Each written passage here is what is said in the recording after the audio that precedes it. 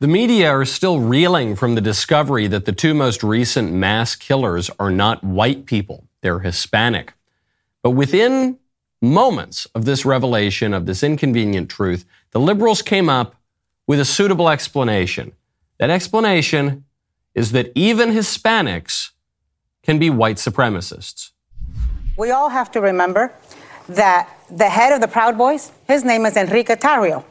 The Proud Boys is a white nationalist group. Look, being Hispanic or being black does not, or being anything, does not make you immune from being racist, from being radicalized, from being a white supremacist, from being evil, from being homicidal. And we are seeing it over and over again. There are people, they don't see themselves as what they are. Yeah. I think it does, doesn't it? It doesn't inoculate you from being racist, though many libs will say that if you're black or even Hispanic that you can't be racist.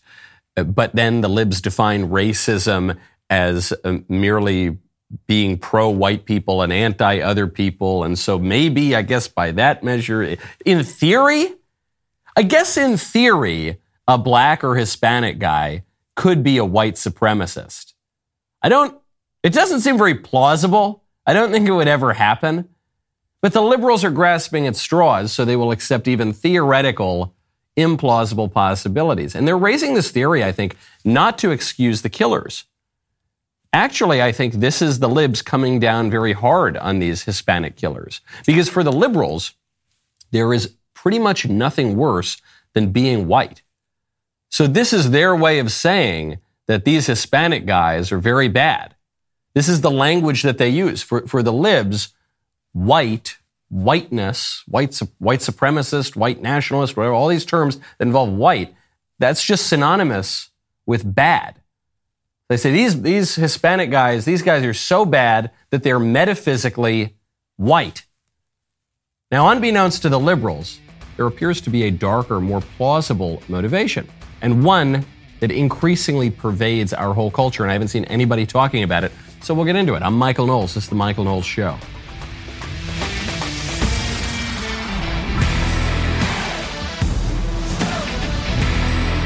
Welcome back to the show. Speaking of anti-white politics, there's a member of the Denver City Council who says that white-owned businesses, whatever that is, by the way, I'm not sure that you can so easily classify businesses as white-owned, black-owned, Polynesian-owned, but she says white-owned businesses should be taxed extra, and that money should be distributed to black-owned businesses. We'll get to that in 1 second. First, though, this shooter in Texas, they've identified the shooter, and they even seem to have a motive and a kind of a manifesto. We're now weeks and weeks, months after the Nashville shooting involving the transgender identifying gal who all evidence would seem to suggest transgender ideology was a motivating factor for the shooting. We can't get that manifesto. We have it. The FBI just won't release it to us. We can't see that yet. But in all these other shootings, in all these other attacks, we can see it, especially if the manifestos suggest a right-wing cause. Just really curious how quickly that happens and what a strange incongruity there is there between those two cases. But in any case, the shooter is a 33-year-old Hispanic guy. He's a Hispanic neo-Nazi white supremacist or something. That's how it's being reported. We're seeing pictures of tattoos that this guy's gotten that are neo-Nazi tattoos. What's kind of strange about them is the tattoos seem pretty new. They look like tattoos that the guy just got. He doesn't have a huge social media footprint. It's really just on a pro-Russia social media site. And the whole thing is just really weird. And the more you find out about it, the stranger and less plausible the whole thing seems to be. But that's what they're saying, is he's a neo-Nazi white supremacist Hispanic guy, right-winger.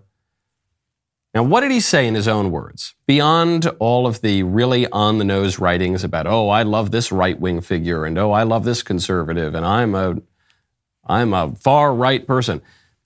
He said something that people aren't picking up on. He said, quote, "The media effing proves it. They will never miss an opportunity to cover the event and cater the coverage exactly for sick Fs like me. Because the heart of the matter is, we all know it's just a effing spectacle at this point. And the spectacle and the killer are far more interesting than the boring Fs who were killed. If these manifestos were actually written by this guy, if we can believe what has been reported about him so far and about the shooting so far, to me, this is the most telling thing that was written. He says it's about the spectacle. And everyone's going to cover it. And of course everyone's going to cover it. It's big news. And he says it's all about the spectacle. It's really interesting. It's more interesting than anybody, including my victims. It's so interesting.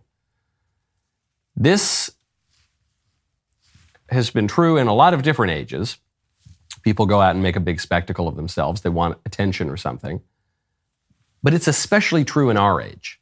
It's not just that this is always the case and, plus ça change, plus c'est la même chose. No, we're living in an age that is particularly focused on performance and on the ability of ordinary people who don't work in Hollywood, who don't train as performers, who don't have a big stage, ordinary people to make themselves become the big star, the center of all the attention. And they can do that not merely through an act of terror, not merely through some heinous crime, but they can do it and amplify even those other things through social media, which makes everybody a star if they want to be for 15 minutes. We are living in an age in which performance and spectacle are the highest things in life. There is no higher kind of virtue in the minds of many other people. And that's true even among people who would call themselves kind of conservative or kind of religious, or a lot of those people even.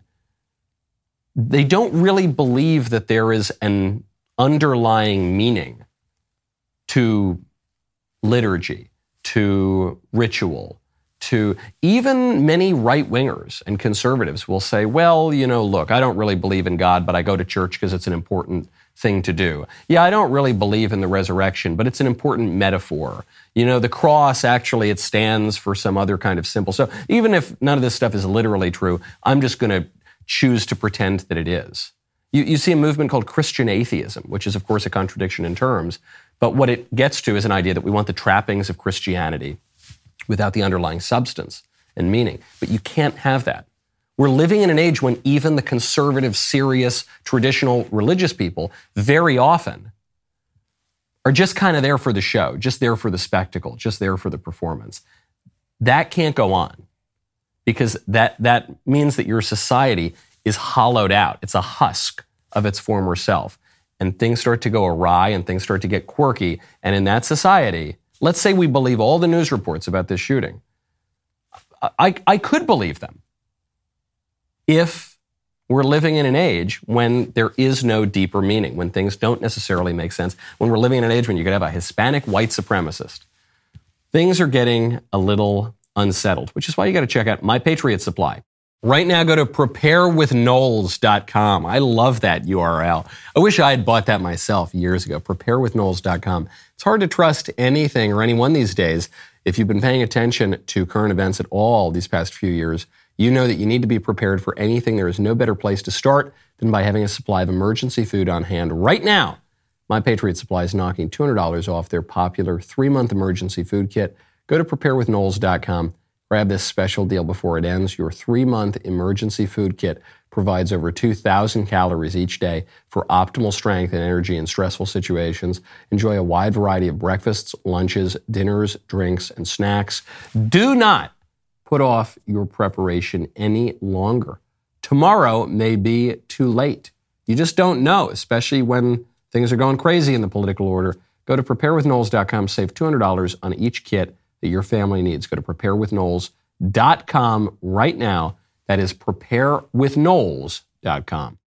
Another attacker, allegedly, another attacker in Texas who mowed down 18 people. Immediately, the media breathlessly seek to report this as some evil white supremacist, probably anti-immigrant. identitarian, neo-Nazi skinhead. Turns out, no, this is a Hispanic guy too. 34-year-old Hispanic guy. Now, there's no evidence that this guy has swastikas tattooed on him or anything like that, but he is a longtime criminal.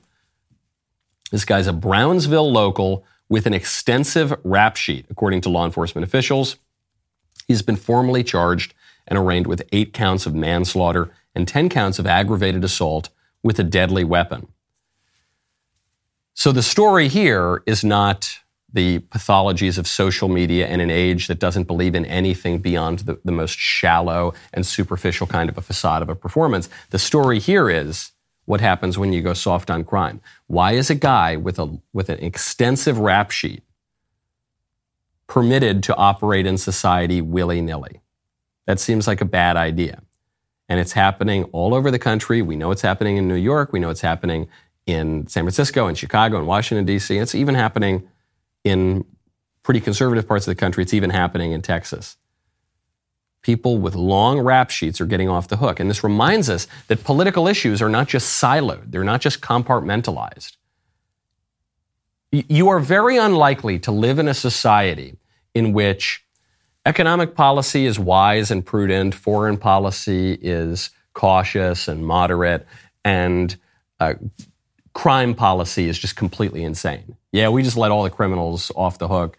That part, we really took our eye off the ball there. But on every other matter, on immigration, on the social issues, on all of it, we're really sensible. No, policy works together because we're part of an integrated whole called society, called the political community. And so it is much more likely that everything will go wrong than that virtually everything goes right and only one thing goes wrong. This is why when people say, I can't believe how much Joe Biden screwed up. Man, how can one guy screw up this many things? I think, what do you mean you can't believe it? This is what I would expect. If somebody is wrong, if somebody is egregiously wrong in 1 or 2 or 3 areas, then it's not likely that he's going to be right in the others. You know, he's due to be right on some issue. No, what's most likely is he's going to be wrong about everything. If a guy doesn't know the difference between a man and a woman, and a guy thinks that it's not only acceptable, but a positive good to pump little kids full of cross-sex hormones and chop off their genitals, odds are that guy's going to be wrong about everything. About immigration, about crime, about the economy, about foreign policy, about everything. Because his premises are just off. It all sort of goes together. When you've got a country that is soft on crime, then you're going to have more crimes throughout society. You're going to have people more on edge. You're going to have a sense of law and order breaking down. You're going to have people then begin to cheat in the sphere of economics. You're going to have education collapse because of scandal, because of the lawlessness that one sees around you. You're going to see the civic society collapse. You're going to see patriotism on the wane. You're going to see faith in institutions collapse. You're going to see faith in our elections collapse. You're going to see things accelerate quickly. Now, speaking of the liberal establishment and working together, there's a story that Daily Wire just broke, which is the evidence for an intuition that I said at the beginning of the Bud Light story. You know, the most important story in the news today. That Bud Light put a transvestite on a can designed initially for frat boys and construction workers. It actually does matter because it tells you a lot about how corporations work. When that story came out and Anheuser-Busch, AB InBev came out and said, oh, we know nothing about this. This was just some marketing lady. And the senior leadership didn't know, but we're not going to totally apologize for it, but we're going to try to distance ourselves. But we definitely didn't know. My first reaction was, I don't buy it. I don't buy it. It was convenient that they could put the whole thing on that VP of marketing, Alyssa Heinerscheid, I think her name was, because there were some videos of her that were unflattering, making fun of the Bud Light customer base. I said, there's no way it was just this random VP of marketing. This is a systemic, company-wide issue. Bud Light and Anheuser-Busch and AB InBev broadly are pro-trans. And they're just trying to create a little bit of distance and put it on this random lady. But it's not. That's why they won't apologize. If Bud Light really were opposed to the Dylan Mulvaney of it all, or opposed to transvestitism and this crazy social position from the left, then they would have come out and apologized, and they would have fired the VP of marketing right away. They would have issued a clarification, said, we don't support Mulvaney, we don't support transgenderism, and they didn't do that. So, because it has very little to do with that VP of marketing. And now we've got the evidence for it. Here, the evidence is that Anheuser-Busch is not the good old American beer corporation that we're told that it is. Anheuser-Busch is a Belgian corporation. In 2008, the Belgian company InBev bought Anheuser-Busch for $52 billion. Now, being owned by a Belgian company, the AB InBev family of products is now beholden to the more European, more left-wing, more pro-UN, more pro-World Economic Forum kinds of corporate policies. And they're expressing that in their own words. AB InBev admits it wants to ensure pro-trans diversity, quote, touches upon all functions, including marketing. Now they're going to can this lady, Alyssa Heinerscheid, for doing her job. AB InBev has embraced all sorts of woke initiatives, the ESG movement, environmental social governance policies, DEI, diversity, equity, and inclusion, all the rest of it, along with a full endorsement of transgenderism. AB InBev will foot the bill. It will help to fund the transgender transition surgeries for employees who think that they're the opposite sex. AB InBev has an official corporate policy that exalts, quote, gender identity and expression and raises it to the same level of significance as race and age. AB InBev not only indoctrinates all of their managers and employees in this nonsense, they also require external suppliers to submit themselves to this kind of pro-trans woke nonsense. And this isn't anything new. The reason that I was able to know this before the specific details came out, it's not because I'm Nostradamus and I took out my crystal ball. Maybe that was part of it. But it's because Bud Light has been signaling its pro-LGBT stance for years now. But Bud Light has put out all sorts of rainbow materials in recent years. Then they put a transvestite on the can and people push back and Bud Light plays dumb and plays innocent. How did this ever happen? But it gets even bigger than that. So the World Federation of Advertisers is a huge trade group. It includes people like AB InBev, Adidas, BP, CVS, Goldman Sachs, MasterCard, McDonald's, Merck, Nike, Procter & Gamble, of course, the wokest corporation on earth, Hershey, Disney, Unilever, Walmart, among others. They created a new entity. And the entity is called GARM. GARM is the Global Alliance for Responsible Media. Libs love acronyms and initialisms. And so GARM is a, quote, cross-industry initiative. So this is an agreement among the world's largest corporations and platforms, that's crucial, to demonetize what they consider to be harmful content. What do you think qualifies as harmful content? Just true things. So AB InBev and the big tech platforms such as YouTube, TikTok, they created new standards to limit the reach of and demonetize content that it contains, quote, hate speech about, you guessed it, gender identity, insensitive treatment of debated social issues, and misinformation. When did this policy come out? When did this major corporate group start clamping down on misinformation? Why? In their words, quote, in the wake of the COVID-19 pandemic. So in the wake of what the liberals themselves were calling a great reset of our economy and society, the biggest corporations in the world team up with far-left organizations, the European Commission, the NAACP, and they create these new standards, some of which are explicitly pro-trans. So GARM is so powerful, GARM controls so much money, not just the advertising budget of Bud Light, but lots of other entities too, that the big tech platforms, YouTube, Facebook, Instagram, Twitter, TikTok, Snapchat, all of them are writing pages and pages of reports about how they will run their platforms to satisfy the GARM standards. We have screenshots of all of this. I have a long Twitter thread on this if you want to go check it out.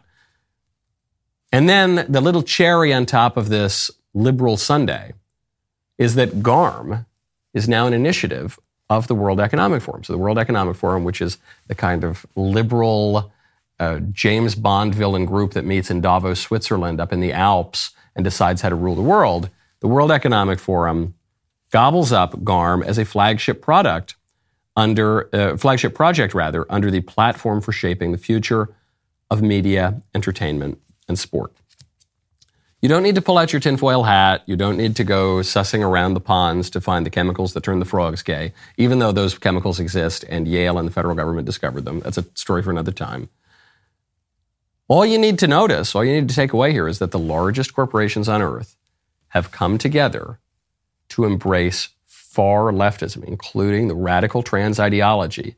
They've agreed not only to hold each other to those standards, they've now got so much weight that they're pressuring the social media companies to implement those standards. And it's being centralized even further under banners of international institutions like the World Economic Forum. Bud Light, as I've said from the beginning, can't totally disavow Dylan Mulvaney, can't disavow transgenderism. Bud Light's corporate policies won't let them do that. But Bud Light also can't embrace transgenderism all that openly, because then they're going to lose their entire customer base, and then they're not going to have a product to hold to those standards anyway. So they're caught between a rock and a hard place right now. They're hoping that conservatives just forget about it and they can move on and continue to uphold these standards and not change anything about their corporate policies. They're hoping that conservatives will either have an affection for the free market as some kind of idol to say that we worship corporations and they can do whatever they want. Just don't let the government tell me what to do. They're betting on that, and they're betting on us having the attention span of a fruit fly so that we'll move on. I think they're surprised that conservatives continue to boycott Bud Light, that their sales continue to decline. We've got to keep that pressure up because it's about a lot more than Bud Light. You've got to crack these multinational corporate policies so that you get the pressure off of the other companies and you get the pressure off of the social media companies. You've got to keep pushing to crack the whole thing. If all we did was take down Anheuser-Busch, the machine would keep on turning. Now, when you want to educate yourself, where do you turn? You got to check out PragerU. Right now, go to PragerU.com/club5, the number 5. Our country might be headed in the wrong direction, but PragerU videos could help save the future of America. PragerU makes educational pro-American content that has been changing people's minds for over a decade. Their impact is pivotal in these times. Did you know that 70% of viewers have changed their minds after watching a PragerU video? Did you also know that 60% of viewers are under the age of 35? Our friends over at PragerU are reaching millions of people with their educational videos, and they have a long way to go. You can help PragerU reach thousands more by joining Club 5 for just $5 or more per month. $5 per month is only 17 cents a day. Go to PragerU.com/club5 now to join. Your gift will ensure that PragerU has the support it needs to be here for the long haul. Join a movement with thousands of fellow patriots in the fight to save America. Also, go check out the book club on PragerU. Really highly recommended show.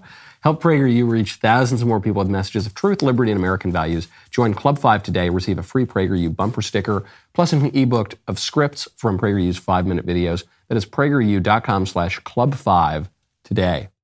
Now, if you're interested in something that will really fascinate you, you got to check out What We Saw, hosted by storyteller Bill Whittle. Season 1 is focused on Apollo 11, and now Season 2 of What We Saw is in full swing. This time, Bill paints a bleak picture of the growing existential threat to America due to Soviet Russia and Cuba. Episode 9 details the rise of modern espionage as both the Soviets and the West race to learn each other's secrets. How many warheads does the other side have? How do they work? Where are they located? Well, they both use different tactics for intelligence gathering. One will lead to the biggest intel haul in all of the Cold War.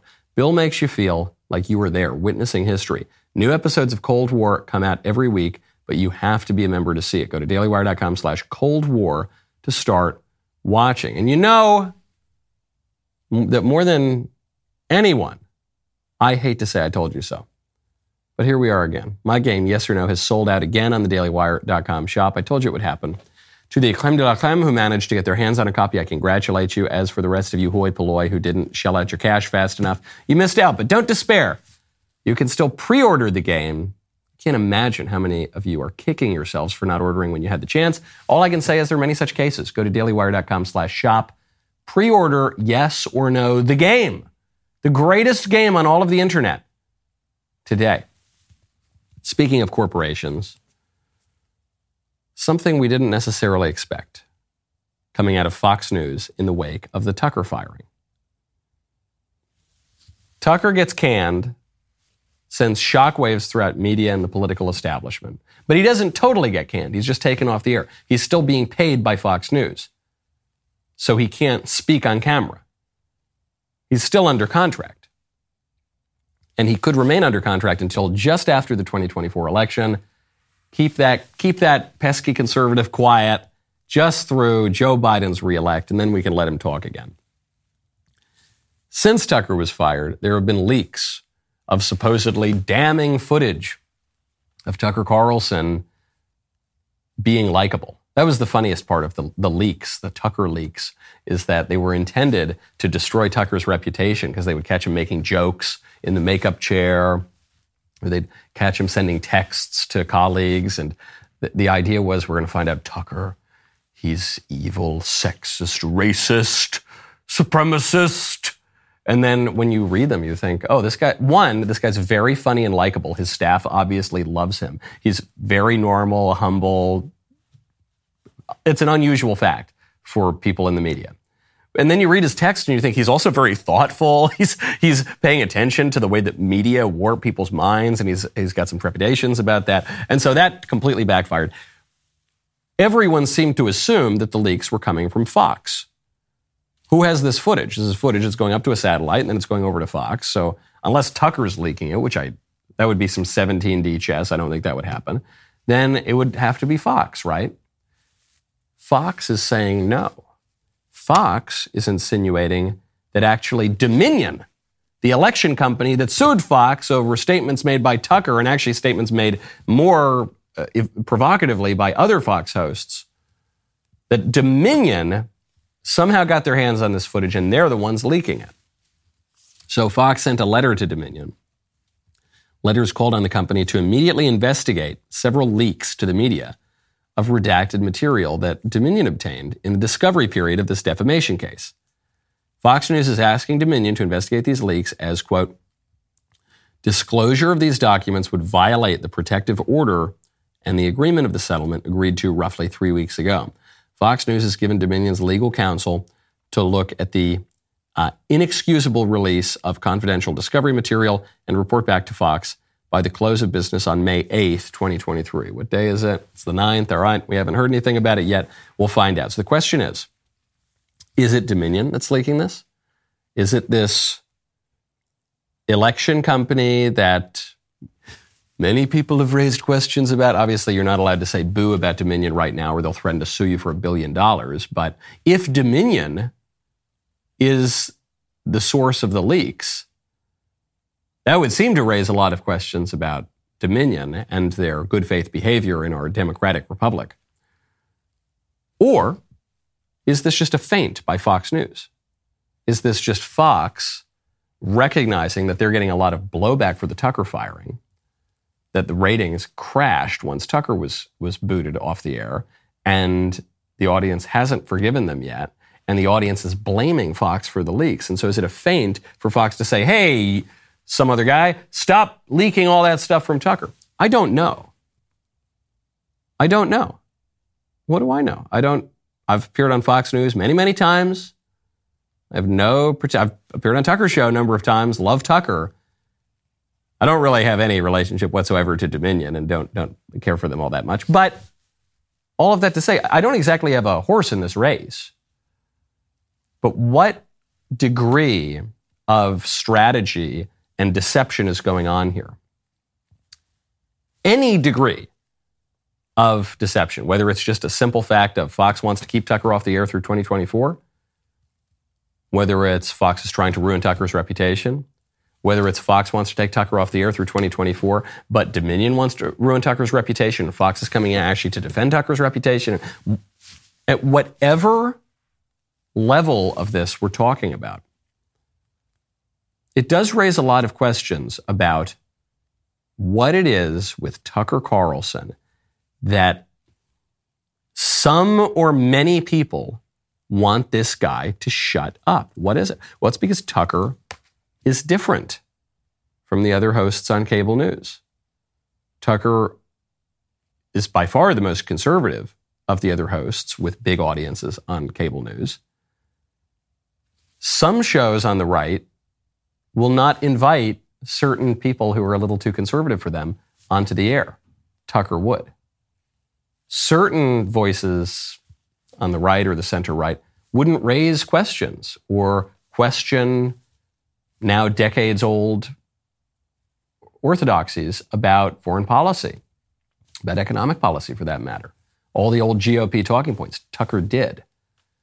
So a lot of people want to get Tucker Carlson. I feel like I'm playing a game of Clue. We're trying to figure out who killed Tucker Carlson tonight and who's trying to kill his reputation. And a lot of people have a motive to do it. And a lot of people had opportunity to do it.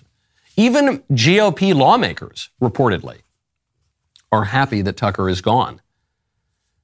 Report just came out, and it's always anonymous, of course. But here's what one journalist wrote. According to one GOP lawmaker, quote, Tucker being gone makes my life easier with many things, including Ukraine. Though I think that somebody will own that space in a couple weeks anyway. A lot of people, I'm glad the heat's off from Tucker. Tucker, man, that guy would hold the conservatives' feet to the fire as much, if not more of the time than he would do that to the Democrats. Right. He also, when he had a cable news show, was the most popular cable news host ever, not just in his time slot, not just this year, of all time. What does that tell you? What an indictment is that of the GOP? That the most popular cable news figure on the right was totally out of step with the GOP politicians.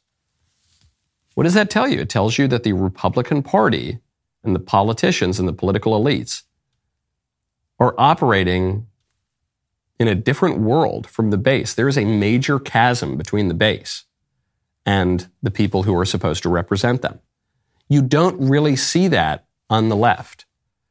Joe Biden, he's the establishment, moderate sort of Democrat who's been in the federal government pretty much without break for 50 years. He's a moderate guy, good old moderate Scranton Joe.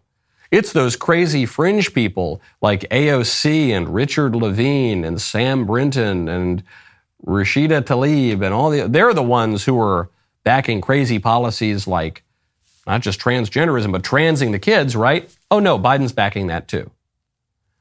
Well, it's just the crazy AOCs who are backing the Green New Deal, $90 trillion plans to totally upend our economy. Oh, no, actually, Biden has endorsed major parts of the Green New Deal and actually passed them into law through the quote-unquote Inflation Reduction Act that made inflation worse, that they immediately admitted was actually a climate bill that incorporated a lot of elements of AOC's crazy Green New Deal. On the left, the base and the establishment are pretty much in lockstep. Because even if the establishment is not as zealous as the base, that establishment just goes along with what the base wants. On the right, that is not the case. On the right, they'll have the right-wingers sniping at the most conservative guys very often and celebrating when they're taken off the air. So now, what about the presidential race? How does this apply to the electeds that we're looking forward? If Tucker's going to be off the air through 2024, what does 2024 look like? Right now, it appears to be a two-man race on the right between Trump and DeSantis, but looks can be deceiving. As I've said from the beginning, 6 months ago, 8 months ago, people said, Michael, are you going to endorse Ron DeSantis? Michael, are you going to endorse President Trump? Michael, are you going to endorse? And I said, I know this is an unpopular view here in the conservative media landscape. Everyone seems to be working for a campaign at some point already. But I make it a rule generally not to endorse in primaries, not only because I want to let the process play out a little bit, but because I know that the people who it seems inevitable, this moment, this is it, we figured it out, that could disappear. The candidates who are leading at the beginning, they could be the first candidates out of the race. And they could be good candidates. It's not even that they have to be bad candidates, but they could be the first ones out. And that is what some political strategists are concluding now. Paul Begala, who is on CNN, he was the chief strategist for Clinton Gore 92. Paul Begala is very bearish on Governor DeSantis. At the top of my pad, I wrote, handsomer. It didn't work. I'm still ugly. DeSantis, I've been a DeSantis dissenter, as you know, from the beginning, because for that very reason. He's just not likable. He doesn't have the performance skills of a Trump. I don't support Trump, but golly, can he perform? Donald Trump spent more time in the business end of a camera than any politician since Reagan. He knows what to do. He knows how to perform. And DeSantis, he dances like a guy who learned how in Arthur Murray's. It's like 1, 2, 3, 1, 2. He's a klutz and a clod, and he's not at all likable, and he's going nowhere. Okay, I think Begala's a little harsh here, okay? I think he's allowing his Democrat identity and desires and sympathies cloud his judgment a little bit. Say he's a klutz and he's going nowhere. No, I think that's a little harsh. But the basic dynamic that Begala is observing, I think is right. Donald Trump, whether you love him or hate him, is not only a great showman, he's not only great on his feet, he's probably the best showman of our age, right? The guy has been a pop culture major figure, huge celebrity, referred to in 300 plus rap songs for decades, just a titan of TV, of real estate, now of politics, for 4 decades, for more than 4 decades. Ron DeSantis could be the greatest governor in the history of governorship. It would be very hard for him to beat that, especially because Trump had a running start. Now, there are a lot of people who say, but DeSantis, he's better on policy, and they're going to duke that out on policy. They're going to say, DeSantis, he's more disciplined as a politician. Maybe that's true. Trump, he's kind of like a compromise candidate. It's funny to think of Donald Trump as being a compromise candidate, but in a way he might be. Is that so unusual? Oh, Trump, he's too unlikable. A lot of people don't like Trump that much. The nominee, in my experience, is usually a compromise candidate that large numbers of people don't like. Many bright young things, many best candidate in the race, best future of the race, have failed. I'm not saying that DeSantis will fail, but there were a lot of people going into this 2024 race who thought, look, Trump, he's toast. Governor DeSantis, he's the leader of the GOP. He can do no wrong. There won't be any other candidates. The other candidates are going nowhere. And all I'm saying, Ron DeSantis could very plausibly be the GOP nominee, and he could plausibly beat Joe Biden. But the story is just so much more complicated than that right now. And we could 6 months from now, you could say, oh, I never saw that candidate popping up. Oh, I thought that this other candidate was going to be the really strong one, and then he was the first one out. You could see a lot. It's very, very early, and a lot of people are going to be talking about it, but not Tucker because his employers want to keep him silent through 2024. Now, do you want a better way to simplify your business finances? You got to check out Ramp. Right now, go to ramp.com/Knowles. If you want to simplify your business finances, Ramp could be a complete game changer for your business. Ramp is a corporate card and expense management software designed to help you save time and money. With Ramp, you can issue cards to every employee with limits and restrictions and automate expense reporting so you can stop wasting time at the end of every month. Ramp's accounting software automatically collects receipts and categorizes your expenses in real time so you don't have to. The time that you will save each month on employee expenses will allow you to close your books 8 times faster. Businesses that use Ramp save an average of 3.5% within the first year. Ramp is easy to use. Get started in less than 15 minutes. And whether you have 5 employees or 5,000, right now you can get $250 off when you go to join Ramp. Just go to ramp.com/Knowles. That is RAMP.com/Knowles, KNWLES. Cards issued by Sutton Bank and Celtic Bank, members FDIC. Terms and conditions apply. My favorite comment yesterday is from Mr. Battle, who has a message for Bud Light. Message is a Greek proverb, he says, if you chase 2 rabbits, you will lose them both. I believe that quote is from Erasmus, though he may have said it was a Greek or Latin proverb. It's a good one. If you chase 2 rabbits, you will lose them both. You got to pick a side. Maybe I'm going to start using that. I usually prefer to say, if you stand in the middle of the road, you'll be hit by a truck. But I like that. If you chase two rabbits, you will lose them both. Okay, I've got to give a hat tip here to Libs of TikTok, one of the great journalists of our time. Libs of TikTok uncovered a Denver City Council lady who is leaning into the theme, this whole theme of the week, which is that white people are the cause of every problem. Whiteness is evil. Even when Hispanic people commit heinous crimes, it's got to be because of whiteness. When any group, whenever they do anything wrong, even if they're the least white people, they're extraordinarily not white, it's still white people's fault. And so this lady, Candy Stabaka, or something like that, she suggests that the way to make our economy and politics more equitable is to impose a white tax on white businesses. Capitalism was built on stolen land, stolen labor, and stolen resources. And a check today could not undo the cumulative impact of generations of that stolen wealth in all of those categories. And so I think it has to come in the form of land, labor, and resources in an ongoing fashion. Instead of a bid collecting extra taxation from the Black and brown businesses that are struggling, you could be collecting those extra taxes from white-led businesses all over the city and redistributing them to Black and brown owned businesses who are not part of the bid or who are simply just Black or brown owned. And that's one way to give back in the business form fashion. The first practical problem here is, what is a white-led business? And what is a Black or brown-owned business? Presumably, if you knew you were going to be hit with a major tax, you would just hire exactly enough Black people to qualify as a Black-led or Black-owned business. Or you would reconstitute your corporate documents to diminish your whiteness such that you could avoid the tax. So practically, I don't know how to do that. And I don't even know how to do that at the individual level. Virtually every Black person in America who descends from slaves has white heritage. Virtually every Black person in America whose ancestors have been in America for a long time has some white people somewhere in that lineage.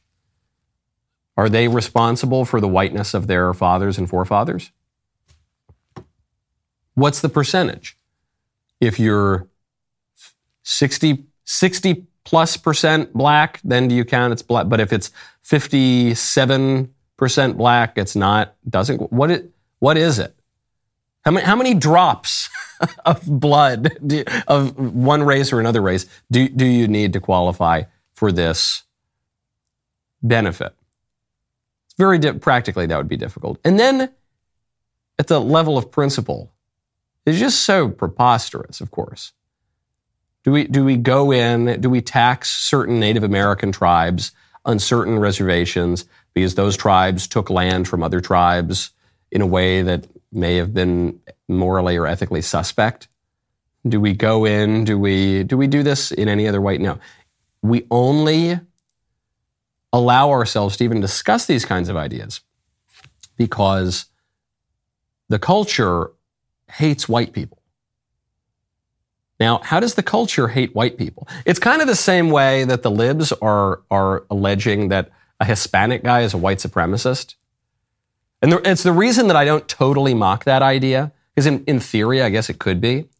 In my experience, though, there aren't a lot of Hispanic white supremacists, but there are a lot of white people who hate white people. White liberals, generally speaking, just hate white people. The white people are the only group that the law can discriminate against, and the culture encourages you to insult. Also, it's a majority white country. How is that possible? How do we make sense of that? The way we make sense of that is that white people, it's the only group of people, racial group, that hates itself. It's the only group. There is not an epidemic of anti-blackness trainings in Nigeria. Okay, there is not, or among Black people in the U.S. There is not a sense of Vietnamese guilt among Vietnamese immigrants or people in Vietnam. It's only white people that hate themselves for being white. It's really weird. I guess self-hating Jews, too, as a kind of a more narrow demographic group of people. There is the stereotype of the self-hating Jew. But in terms of racial groups, it's just white people just hate themselves. And it's very weird because there was a poll from Pew that came out some years ago, which measured racial consciousness. And it said that 15% of white people think that being white is somewhat or very important to their sense of identity. 15. For every other racial group, Black, Hispanic, Asian, the number was north of 50%. For Black people, it was north of 70%. So the white people, they're the ones who think about race the least, and yet they hate themselves. And that's weird. It's not good. I think white people have made this a perversion of the Christian virtue of humility. But humility and humiliation are not the same thing. Certainly humility and self-hatred are not the same thing. You have to love yourself. When Christ says, love your neighbor as you love yourself, well, if you hate yourself, you're going to hate your neighbor, and society is not going to look very good.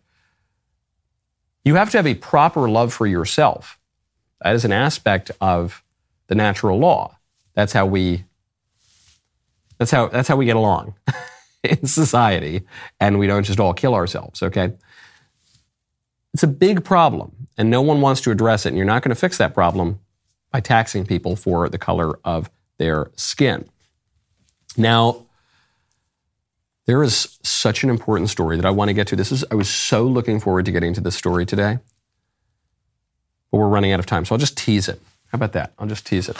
The former top cybersecurity spy in Britain says that AI fakes, deep fakes, that kind of stuff, and lies will destroy society. I have it here. We'll get to it tomorrow, because today is Trailer Tuesday. Talkie Trailer Tuesday is what today is.